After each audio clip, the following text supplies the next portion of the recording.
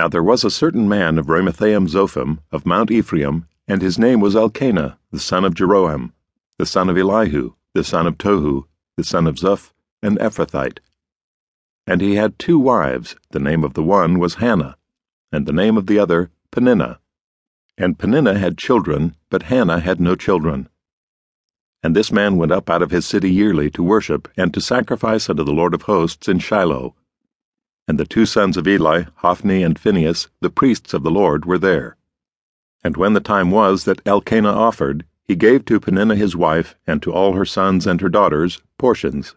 But unto Hannah he gave a worthy portion, for he loved Hannah, but the Lord had shut up her womb.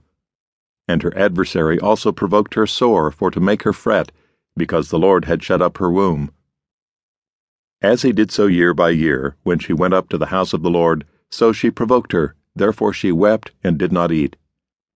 Then said Elkanah her husband to her, Hannah, why weepest thou? And why eatest thou not? And why is thy heart grieved? Am not I better to thee than 10 sons? So Hannah rose up after they had eaten in Shiloh, and after they had drunk. Now Eli the priest sat upon a seat by a post of the temple of the Lord. And she was in bitterness of soul, and prayed unto the Lord, and wept sore.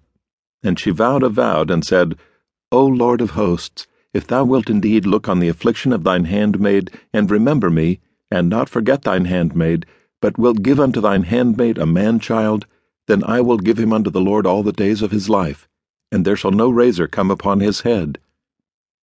And it came to pass, as she continued praying before the Lord, that Eli marked her mouth. Now Hannah, she spake in her heart, only her lips moved, but her voice was not heard. Therefore Eli thought she had been drunken. And Eli said unto her, How long wilt thou be drunken? Put away thine wine from thee. And Hannah answered and said, No, my lord, I am a woman of a sorrowful spirit. I have drunk neither wine nor strong drink, but have poured out my soul before the Lord. Count not thine handmaid for a daughter of Belial, for out of the abundance of my complaint and grief have I spoken hitherto. Then Eli answered and said, Go in peace, and the God of Israel grant thee thy petition that thou hast asked of him. And she said, Let thine handmaid find grace in thy sight. So the woman went her way, and did eat, and her countenance was no more sad. And they rose up in the morning early, and worshipped before the Lord, and returned, and came to their house to Ramah. And Elkanah knew Hannah his wife, and the Lord remembered her.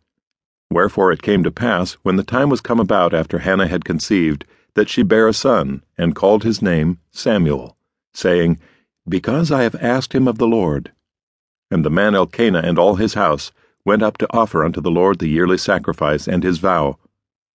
But Hannah went not up, for she said unto her husband, I will not go up until the child be weaned, and then I will bring him, that he may appear before the Lord, and there abide forever.